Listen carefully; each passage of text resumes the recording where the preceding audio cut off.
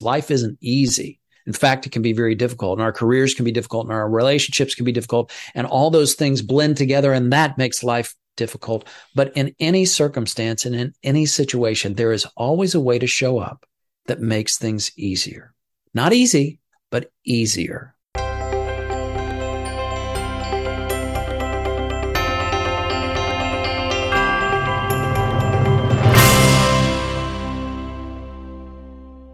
Welcome to the Leadership Now podcast. I'm your host, Michael McKinney.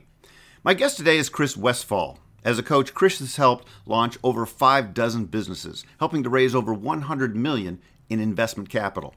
His clients have appeared on Shark Tank, Dragon's Den in Canada, and Shark Tank Australia. Chris is the champion of the U.S. National Elevator Pitch, a competition challenging students to make a convincing and engaging elevator pitch to an angel investor. He is recognized as a top 10 business coach and regularly works with Fortune 500 companies and high-impact leaders. He's also a keynote speaker and author of 4 books. His latest is Easier, 60 Ways to Make Your Work Life Work for You. Through a conversation between a coach and his client, he tells us how to productively look at the circumstances we are in, what makes us who we are, how to deal with difficult people, and find ways to be easier on ourselves, no matter what we are up against.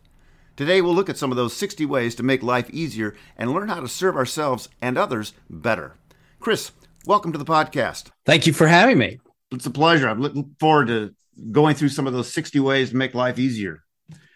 Before we begin, Chris, I want to ask you about something I recently learned about you. You weren't always a business coach. You were once a stuntman, which any movie buff like myself is very cool. What made you give up that glamorous life for business? Well, I wanted something that was a little safer and a little less risky. But you know what? What's funny, ever since working as a professional stuntman, I still do all of my own stunts, Michael. So it's something that I brought with me. But it's an interesting story.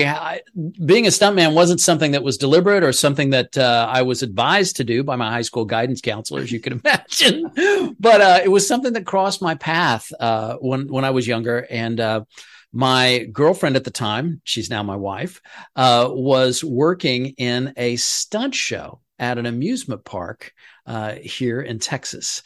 And one of the performers in the stunt show wasn't able to go on, and they asked me to step in. And I was actually an understudy for the show, and which meant I just watched the show a lot and tried to take good notes and said my prayers every night, hoping that I never had to go in. And do what was, because it was an enormous stage. I mean, the stage was so large you could drive vehicles and motorcycles on it. 3,000 people in the audience. It was an amazing experience. And one day I got the call. A friend of mine was out boating over the weekend, a guy who's in the show, and he cut his leg and he had to have stitches. And there was no way that he could perform. And so he said, I need you to meet me at the amusement park as soon as you can get there. And we're going to go through the show and show you all the different stunts that you're going to be doing. And so I slid down a 40-foot fireman's pole. I jumped off into a pit, took a fall into a pit, did a bunch of fake fighting and stuff like that, and learned a lot about risks and how to stay safe. And also, I think probably the greatest takeaway from it was how to think on my feet, because, you can rehearse something, you can be told what something is going to be like, but you never really know until you actually get there, until the music starts and the audience is there and it's time to perform. And in that way, it's really a lot like leadership. You never know what it's like until you actually do it. Well, yes, and those lessons have obviously played a part in your career. Now, Chris, you entered a national elevator pitch competition, and you ended up winning it. I think elevator pitches are important because they introduce the value that I or we add in a concise way. How did that come about? What was it about your pitch that made it successful? It came about via Twitter, if you can believe it. And that may sound strange because I have a lot of noise in my Twitter feed like everybody, but I happened to see a tweet a tweet introducing this contest, this online contest to see who has the best elevator pitch in the United States. And so I thought, well, this is interesting. And I was working as a coach with clients on their elevator pitch, how to communicate more effectively. And I said, you know what? I'll just I'll throw my hat into the ring and see what this is all about. And so I had to record a video. And for this elevator pitch contest, the construct was your pitch had to be 118 seconds long. So just under 2 minutes. And because 118 seconds is the average length of an elevator ride in New York City. Really? In New York City. And this is, and the average time from the moment that you press the button, the elevator doors open, you step in, you take the ride. It's 118 seconds. So that was what I did. I went out on my front porch. It was very glamorous. And I recorded a video, and it was exactly 118 seconds long. And I submitted into the contest. But get this. So I had to raise votes on social media. In the voting, I came in second place. Second place. An entrepreneur in Atlanta actually won. She got the most votes. And I thought, well, I'm glad that I played. I'm glad I participated. I'm glad that I put it out there. And then my phone rang. And it was someone who later became a great friend and mentor to me to this day, someone by the name of Jeffrey Hazlett. And he had created the contest, and he had pulled together a team of experts to evaluate all the different pitches. And he said, listen, second place in the voting, but first place with us. Wow. So they did like kind of an American Idol sort of thing. And they flipped the script and they said, you are the national elevator pitch champion. And that was the moment when everything changed. That was the moment when the phone calls started coming in and the emails started coming in from companies like HP and Cisco and just various different companies that said, you got to help us. And then that was when the entrepreneurs started finding me. And I got a phone call one day, and yes, I still answer my phone. A little bit old school in that regard. I still answer my phone. Someone called me and said, Chris, we need your help. And I didn't recognize the area code. And the voice on the other end of the phone said, Chris, we need your help. We're trying to get on a television show called Dragon's Den. And I said, I've never heard of a television show called Dragon's Den. What is Dragon's Den? And a guy says, well, of course you've never heard of Dragon's Den. That's because you're in America. Dragon's Den is a television show here in Canada. In the US, you call it Shark Tank. Uh-huh. And I said, tell me more. And this guy said, we are certain, my partner and I, we are certain that you can help us to get on this television show. And he seemed very, very sure of himself. I was not. I was very suspicious and doubtful. I was like, how do you know that I can do this? But he said, we want to hire you. And so this is how my coaching career began.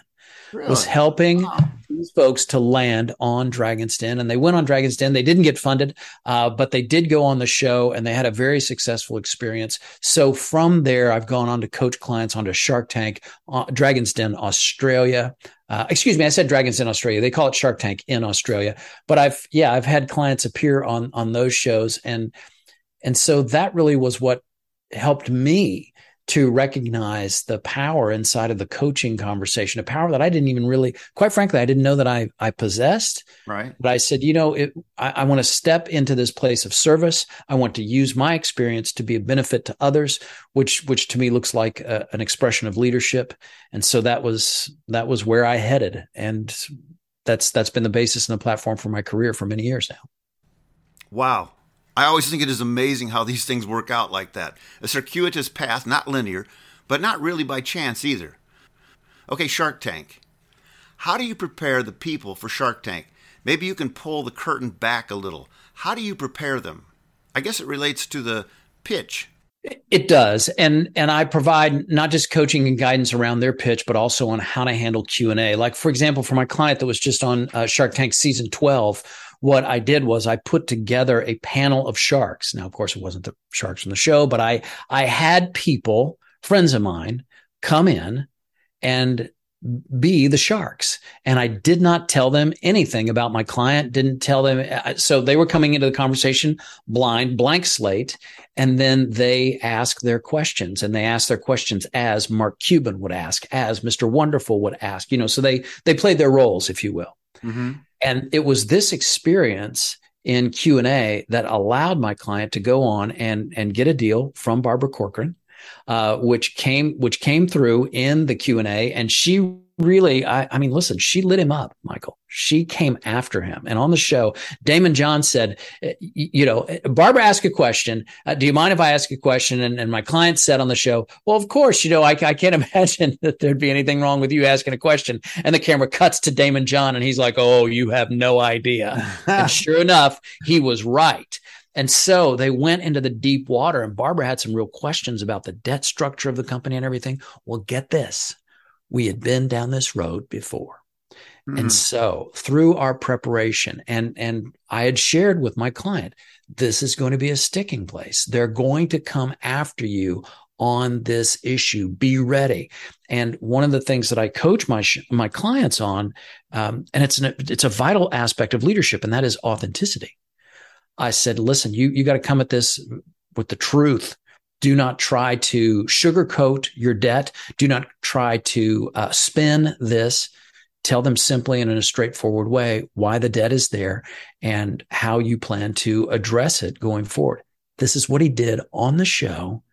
And he ended up getting a deal. And Barbara Corcoran went into a joint investment with Robert Herjavec, and they invested in my client's business. And it's been a tremendous success for him ever since. That's fantastic. I was thinking about your book, Easier, and it's kind of a perspective changing fable. And it seems like your background is well suited for what you were trying to do with this client, the coach-client relationship that you talk about in the book. It seems like there's a lot of you and maybe some of your experiences behind all that. Very true. Yeah, it is. It's a combination, or I guess what they would say, the fancy word is an amalgam of experiences. It's a combination of events that have happened to me, events that I have been a part of, coaching conversations that I've created for my clients, conversations that I have had with my coaches.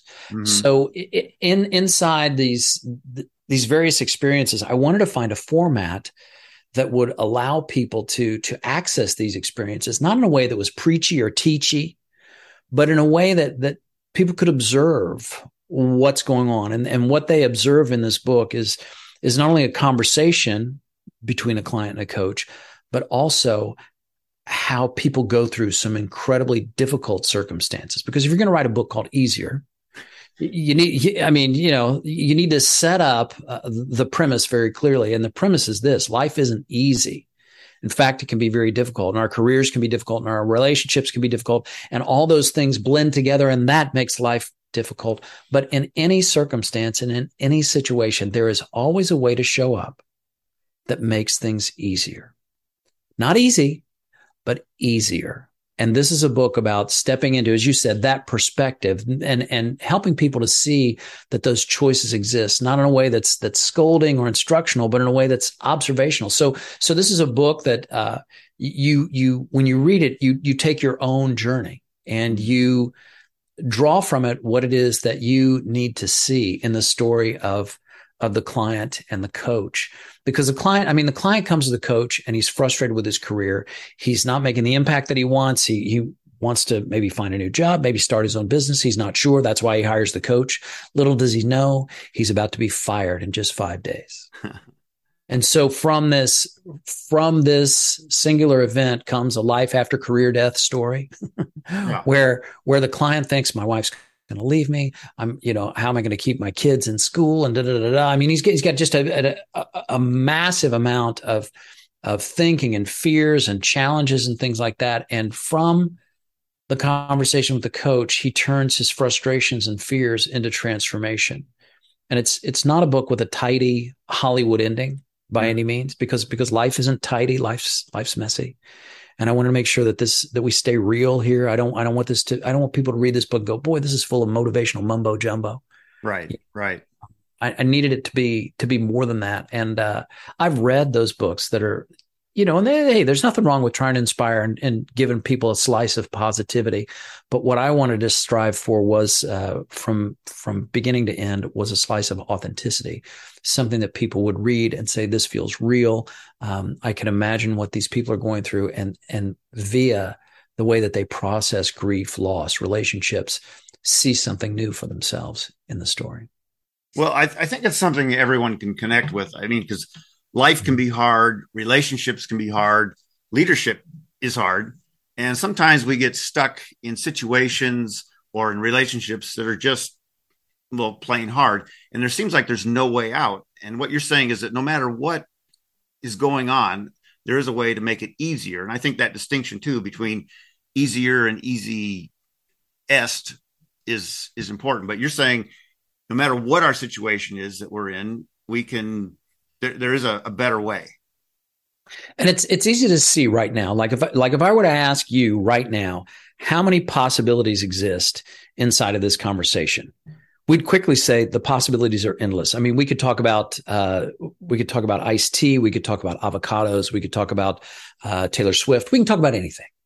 Right. Now, I'm not saying that all of that would be useful, but we can talk about anything because all of those possibilities exist. But when life gets difficult, it looks exactly the way that you've described it. There's only one way out of this. There's only one way forward.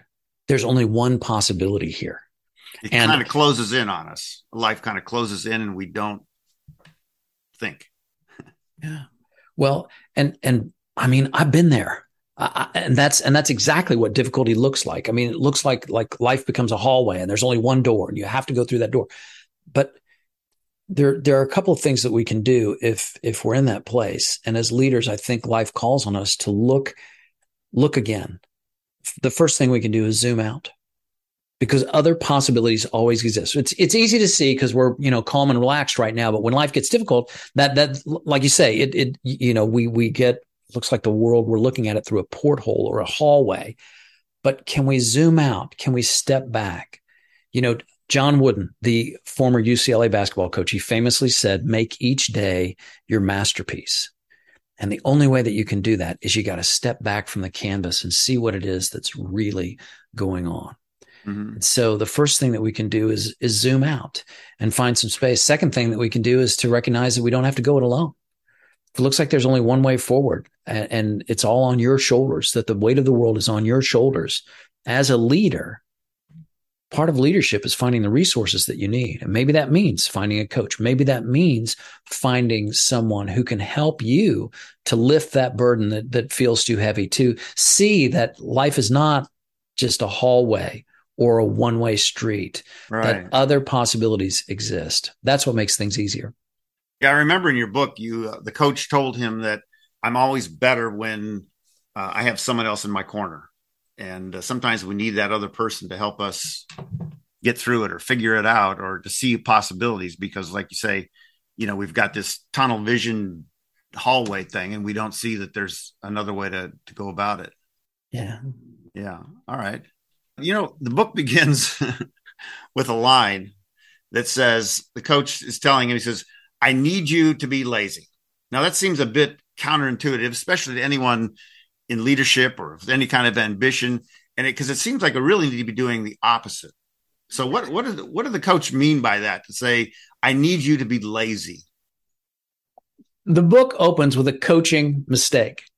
The coach begins with a prescription. And that prescription to be lazy is so counterintuitive and crazy that the client actually ends up storming out of the conversation because it seems so preposterous. Yeah. And especially in this go, go, go world that we live in, we don't have time to be lazy, but the coach is able to resurrect the conversation because the client left his cell phone in the house and the client comes back in to get it. And they start talking again. And the coach explains what he means. And he says, be actively lazy.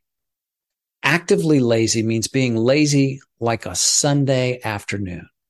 And if you think about it, on a Sunday afternoon, which is a time to be lazy, right? Because we are living life without obligations. If you are doing something, whether it's working on a project around the house, or you are making yourself a sandwich, or playing with your kids, or taking a hike, or whatever it is that you're doing on a lazy Sunday afternoon, you are doing it with an intention that keeps you in the moment, that is from a place of enjoyment, not obligation, where you are living life full out. Even if you're sitting on the couch watching Netflix, you are living life full out on a Sunday afternoon. You are doing exactly what it is that you want to do. And that alignment is the kind of laziness that leads to new results. It's being actively lazy. It's tapping into your identity and stepping into the things that you want to do. And if you understand this idea of the lazy Sunday afternoon, which is talked about more in the book, but it's a place that you can arrive at on Monday morning or Thursday afternoon or whenever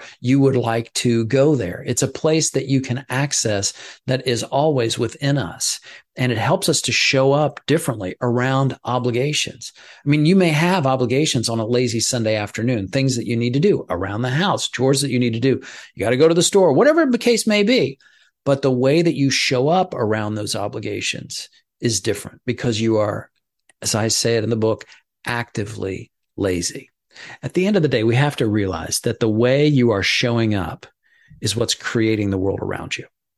Right. And if we show up with an intention that says, I'm going to do this for me, I'm going to do this in a spirit of curiosity where I'm going to take this one moment at a time, not executing a 19-step plan, but doing exactly what's needed in this moment, which leads me to the next one, which leads me to the next one. That is the kind of actively lazy that makes everything easier. Yeah, and I suppose too, in that frame of mind, it does open up your perspective because now you're not as intense and focused on the issue, and because it opens up your mind, gives you that creativity that we all need in times like that. Indeed. You said a mouthful there. I mean, I think leadership is about opening up your mind. I think leadership in part, leadership is many things, multiple facets. I understand. But opening up your mind and, as I like to say, the mind is like a parachute. It works best when it's open. and inside the coaching conversation to see things in a way that isn't so obvious. What's obvious is that life looks like a hallway and there's only one way to win. There's never just one way to win.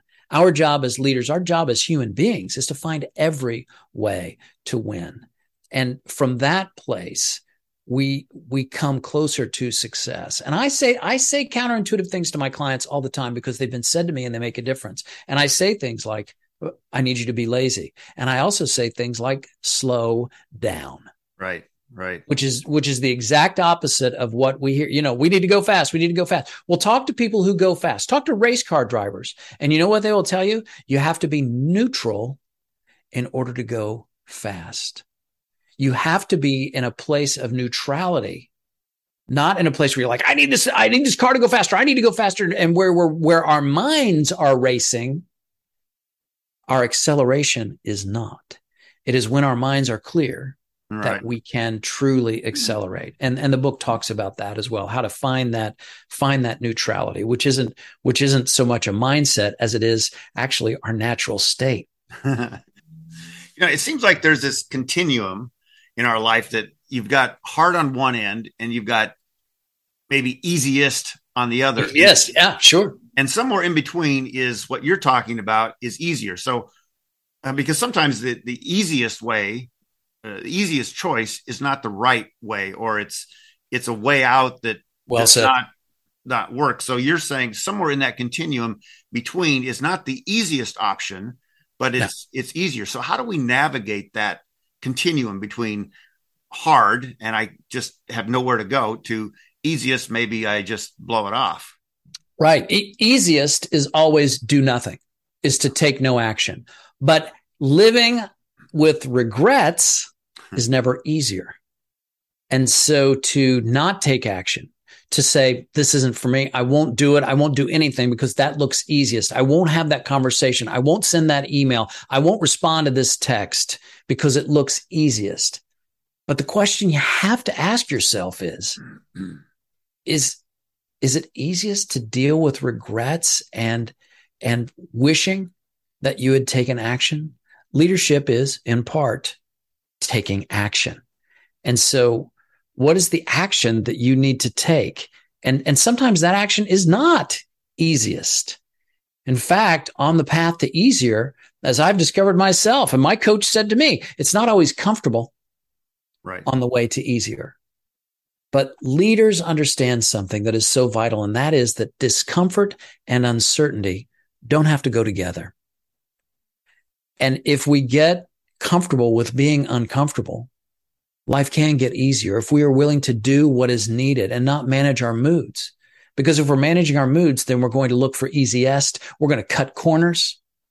We might even be tempted to cut corners in such a way that shows a lack of integrity and things that just aren't part of the leadership conversation.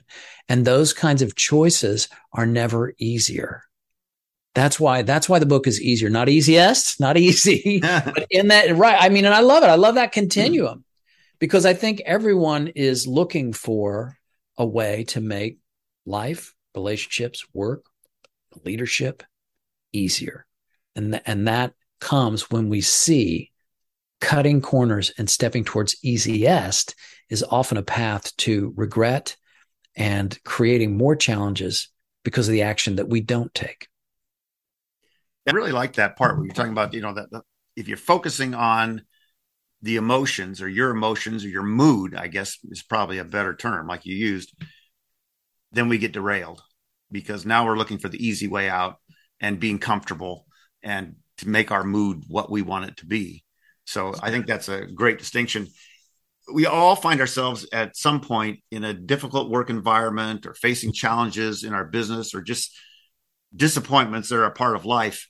How can we break free from the routines, miseries, and frustrations? And I think what you're talking about with emotions kind of speaks to that. Mm-hmm. But these experiences we have bring these frustrations. So how do we get out of that to make our life or our situation easier?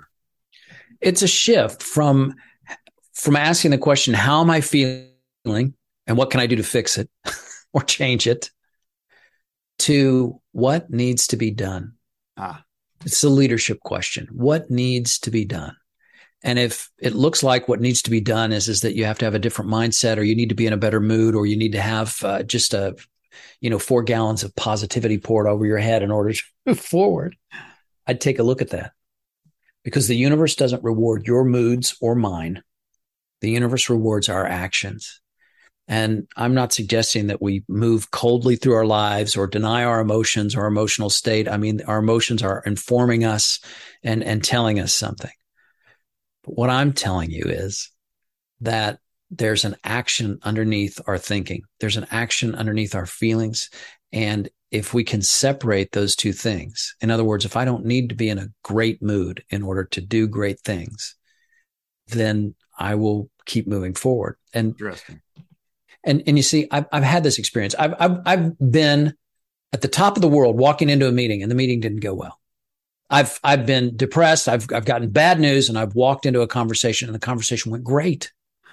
So what I realized is that my results are not tied to my moods, and a lot of people are doing a lot of things to manage their moods. And believe me, from time to time, I fall into that trap as well. There's nothing wrong with that. That's part of being human. Mm-hmm. And part of being a better human is embracing our humanity and coming to an understanding that from time to time, we're going to have moods. From time to time, we're going to say, I wish I felt better. And I'll tell you what, I had to have an experience where I felt at the lowest point probably in my life in order to understand this. And I write about it in the book because during the pandemic, I lost my dad. I lost my dad to COVID. And it was in the early days of the pandemic. And it was one of these things. I mean, it was before masks, mandates, and vaccines and all those kinds of things. But he tested positive on a Monday, and by Friday, he was gone. Wow. And it just hit me like a ton of bricks, as you can imagine. Sure. And from this place of grief and loss, he wasn't just my dad. He was my friend. We were very close. From this place of grief and loss really is where Easier was born. That's where the book is dedicated to his memory. And I came to see that as I'd be sitting in a traffic light and just start to weep. I mean, I just began to cry. I couldn't help it, but I wanted to. I was like, man, I gotta get control of this. I've got to control these emotions. I've got to pull it together. But here's the thing that I realized: if I were able to pull it together, if I were able to somehow erase this grief and the manifestation of that grief, which is coming across in tears at a traffic light, if I were able to erase that grief, you know what I'd have to do? I'd have to erase what my father meant to me. I'd have to erase those memories, right? And I looked at that and I went, no. There's no way.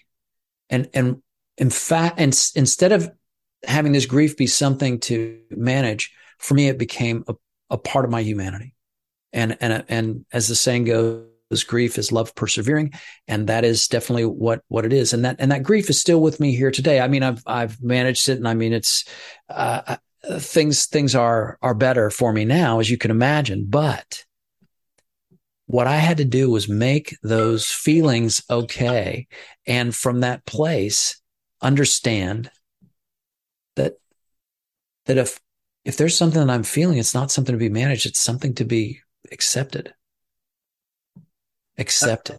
What a tough experience. I mean, that's a shock. I mean, 1 week and unexpected. It was rough. It was rough. It caught us all off guard. And of course, this was the early days of the pandemic. So there was no opportunity we had a funeral service in my living room. Yeah.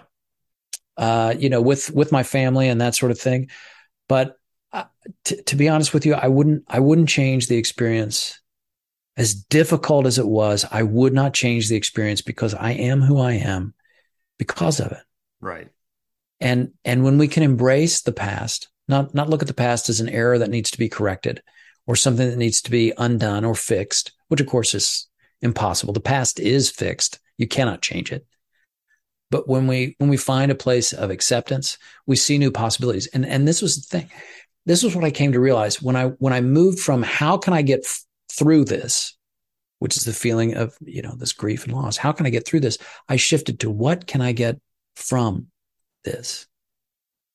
I started to look in the direction, what's good about this? You say, gosh, Chris, you lost your father. There's nothing good about that. No, it was brutal. It was difficult. It was an incredible experience of loss. But there is something that's good about this. The book came from this. Mm-hmm. The opportunity to share my story. And maybe someone listening to these words is going through a similar situation right now, and they're finding some comfort or some healing. I don't know. But on my own path to finding that place of healing, I realized there is something good about this. And I'm not trying to put lipstick on a pig or, pass out sunshine and peppermints around a very sad event. But back to what we were saying earlier, new possibilities always exist. And it's possible that I can choose to embrace my tears. It's possible that I can choose to honor my father's memory by recognizing that my emotional state is just love persevering. That's really what it is. That's very helpful. I know people have gone through similar loss or issues because of all that. And so that's very helpful. It's a good perspective. Good perspective. Appreciate that. Yeah. Thank you. I like that acronym you used in the book too, Yahoo strategy. And it's, you always have other options. And if we are open to other perspectives, which is a big if, then we always do have options. Yeah, but we don't always see them. No. I had a weird situation happen to me the other day. I rejoined a gym. And I went to the gym and I rode my bike to the gym. I was so excited to be going back, and I locked my bike next to a tree, and I go into the gym, and I got a little thirsty while I was in the gym working out. And I said, I'm going to go out and get the water bottle that's on my bike. So I went back out to get the water bottle on my bike, and my bike is gone. Oh, so, and I'm like, what? Did I not ride my bike here? I'm thinking I've lost my memory. I've lost my mind. I'm like, wait, there was a bike right here. I know. And it's my bike, but it's gone. And so I had all this kind of craziness going through my head. Well, I finally got my wits about me. I walked back into the gym and I said, I need to talk to the manager. My bike was just stolen, blah, blah, blah. And I was furious. Yeah. I was furious. And I'm like, I was so mad. And of course we watched the security cameras. My bike was parked under a tree, so we didn't see what happened. We just saw the guy in the corner of the parking lot driving off on my bike. So I'm just so angry and so frustrated and everything. And here's where Yahoo comes into play. And it believe me, it did not come into play when I was raging and so furious. Where's my bike? But as my thinking settled down, and I stepped towards this idea of you always have other options. That's what Yahoo stands for, as you said. I realized something. I could go out and get a new bike. And that's what I did. I went out and I got a new bike. And guess what I have now? A better bike than the one that I had before. Now, the way that I came to have a better bike isn't the way that I would have scripted it. It's not what I would have asked the universe to give me. I didn't ask for a stolen bike, but you always have other options. In the middle of our rage and fury and frustration, we don't see it. No. We don't see it. We're just throwing punches at the air. And what happens if you slow down, if you zoom out, if you see that you always have other options? Isn't it possible that I could go get a new bike? Absolutely possible. Not just possible, but probable and true. So, when I think about this story, it's not really the story of how my bike was stolen. It's a story of how I got a new bike. And from things that look like uncomfortable and difficult situations, there's a way to come out of it, to see those options, the options that make things easier. I think part of it is forming a commitment to that mindset, because it's like you say, it's so hard in the moment to get to that.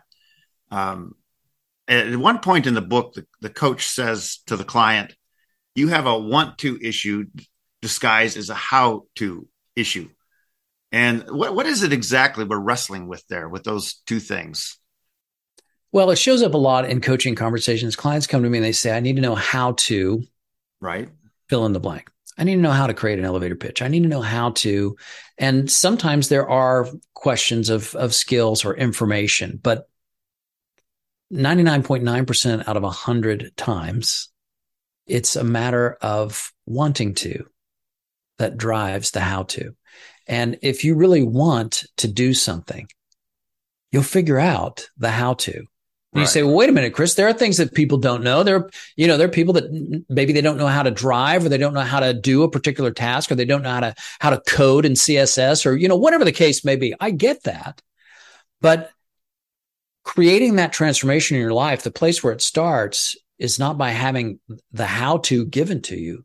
It's from the want to. It's from that desire. And when we understand that what we really need is to walk towards what it is that we want, we will be stepping into a part of nature that is part of our human nature. And that is our ability to figure things out.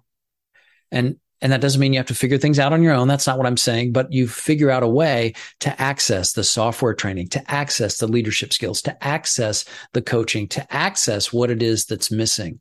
But the first step towards any how to is to look at what it is that you want to do. Yeah. And that's, you really have to work on that perspective, because I don't think that comes naturally to us. The idea of, like you said before, changing that perspective from how do I get through this to what can I get from this? And that's just not our first reaction to anything. So it's not easy. It is not easy, but it can be easier. That's my story, and I'm sticking to it.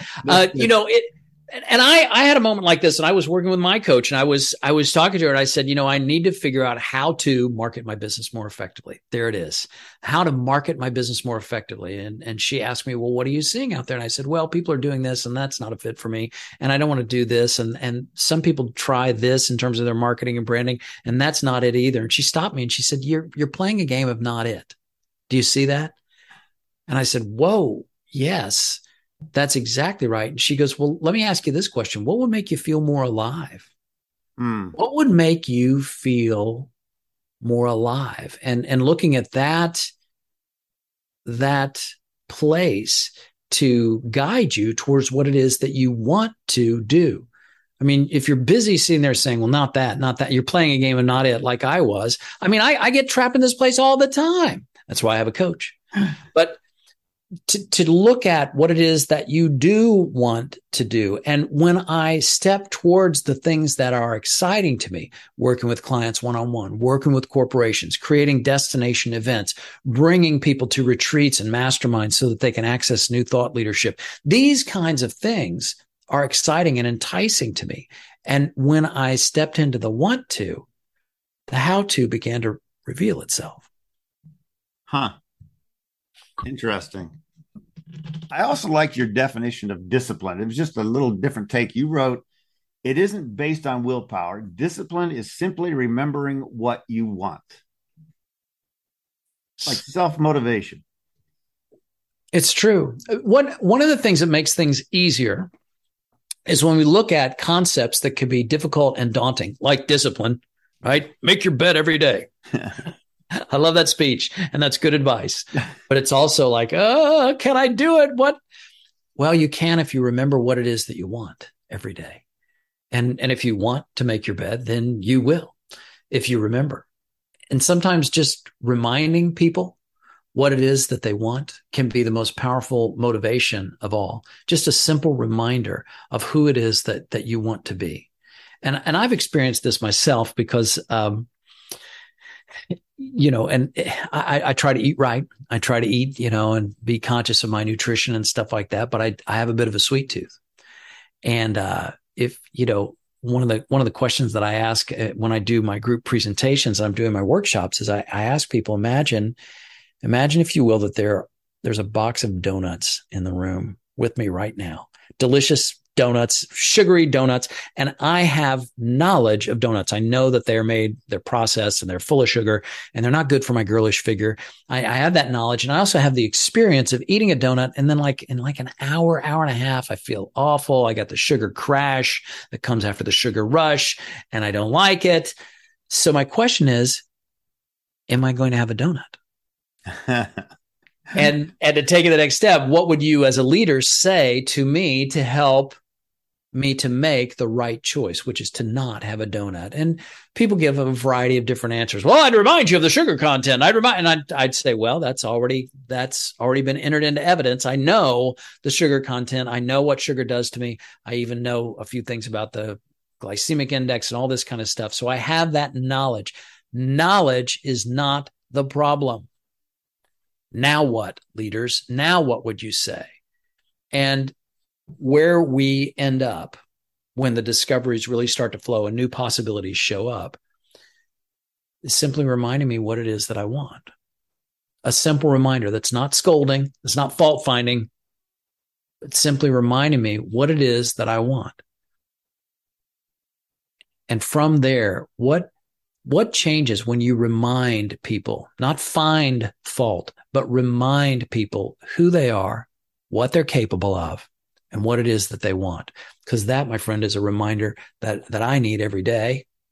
And sometimes when my friends and coaches and people that I trust offer those reminders to me, that's when things get easier. Yeah, it moves you forward because it keeps you in that positive mindset. And it's not dwelling on negative or even past. Right. It's dwelling on future and what I want and what I can do and possibility and all that. That's great. That's great. Yeah.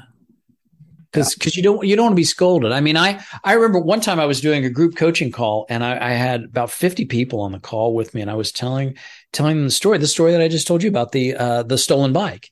And somebody came off mic and she says, "Are you sure you locked your bike?" And I'm like, yes, I did lock my bike. I said that, and she wasn't trying to scold me, but that was what came across. I mean, she was just trying to be helpful. But helpful is not, did you think of this? What about this? No, you didn't do that. Let me tell you what's wrong. Let me treat you like an error that needs to be corrected. Reminding people of, as you said, and you said it so well, reminding people of capability, reminding people of possibility, reminding people what it is that they want and who they are. Not trying to take, someone's life as an engineering exercise where you're trying to eliminate the variances and do a fault finding exercise. That's not helpful to anybody. Maybe in a command and control leadership environment that used to work. Mm-hmm. But even in the old days, not for very long, and certainly not in a modern context. In a modern context, it's about capabilities and possibilities and treating people with the kind of respect that reminds them what they're capable of. And from a place of encouragement, we see leadership. Encouragement, not fault finding. Right. That's how we uplift each other. That's correct. That's really good. And that's what leadership is really all about. That's how we help people see possibilities. Mm-hmm. So how can resilience and the adaptability that figures into so much of the easier idea be available to us at any time. I mean, I guess part of it is just keeping our focus on what we want and that positive outlook so that we don't close into that tunnel vision that comes so easily to us.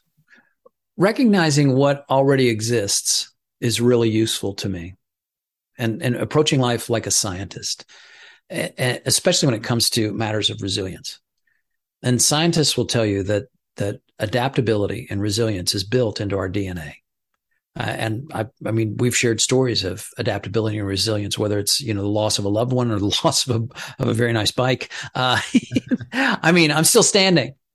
And so what did I have to do to access resilience? Did I have to discover a 6-step process? Did I have to chant and meditate for 45 minutes every morning and stuff? I'm not saying those things aren't useful, but the solution for resilience is much simpler when we see that adaptability is built into our DNA.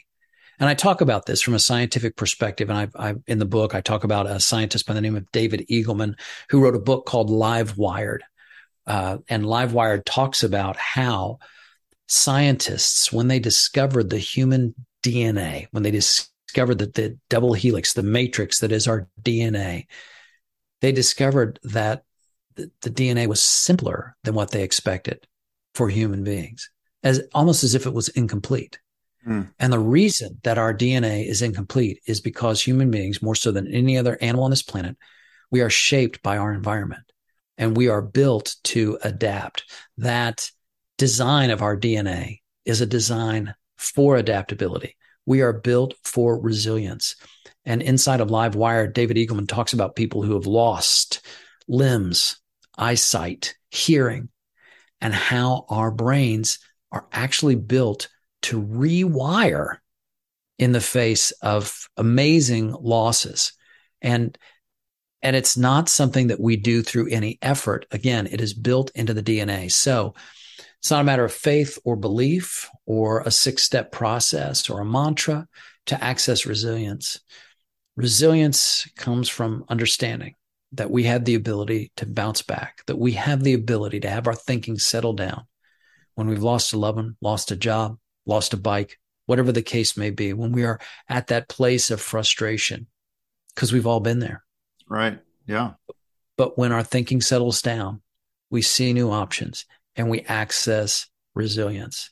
So if people are listening to this interview and they're feeling frustrated, give yourself a little space, zoom out, take a walk, let your thinking settle down. If you can't see other options, maybe it's time to talk to somebody. Maybe it's time to hire a coach and just talk things through.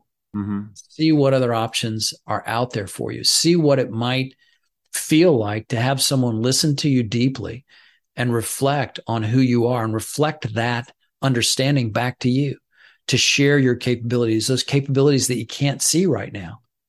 But sometimes that outside perspective is that reminder of resilience that we all need. And that's what my coaches have given to me. And it has been nothing short of transformational. It's been the ultimate encouragement, because it's not an empty compliment. It's actually an informed professional opinion about how to access resilience and access new choices, those choices that have made a difference for me in my life. And it's something that we all need, because we all get lost in thought. We all get lost in frustration. I'm guilty of this all the time. I mean, I wrote a book called Easier, but I feel like I have a doctorate in difficult just because of the way I've lived my life. Yeah. Yeah. No, this has been really helpful. I appreciate you taking the time, because sure. It's easy to connect with what you're saying, and we all experience this kind of thing. And you've given us a new perspective and a new way to look at it and tackle some of these difficult situations that we run into all the time. So what's the best way to learn more about you and get in contact with you? What's the best way to do that? People can find me on my website, and that's westfallonline.com. My last name, it's like the direction in the season, westfallonline.com. And on there, there's a connect button in the lower right-hand corner. And if you click on that, if you're curious to set up a time to talk, you can find a 30-minute slot on my calendar. And I'm always glad to talk with people who are interested in exploring the coaching conversation, seeing what possibilities are out there, and seeing what Yahoo might really mean in a personal sort of translation. So that's the easiest way, westfallonline.com. You can also find me on all social media, Instagram, Twitter, everywhere, LinkedIn at Westfall Online. And I also have a YouTube channel, which is also Westfall Online. And there's a number of free resources and videos there about communication strategies, pitch strategies, how to talk to investors, how to show up differently at work, and how to access leadership skills. So that's all available as well. All right. Well, I'll put those links up there. Again, Chris, thank you very much for sharing your message with us. Thanks for having me. What a great conversation. I really appreciate it. Thank you. You've been listening to the Leadership Now podcast. Our guest today was Chris Westfall. You can find out more about Chris and his work at westfallonline.com. Join us next time for more insights on leadership and personal growth to help you lead like never before.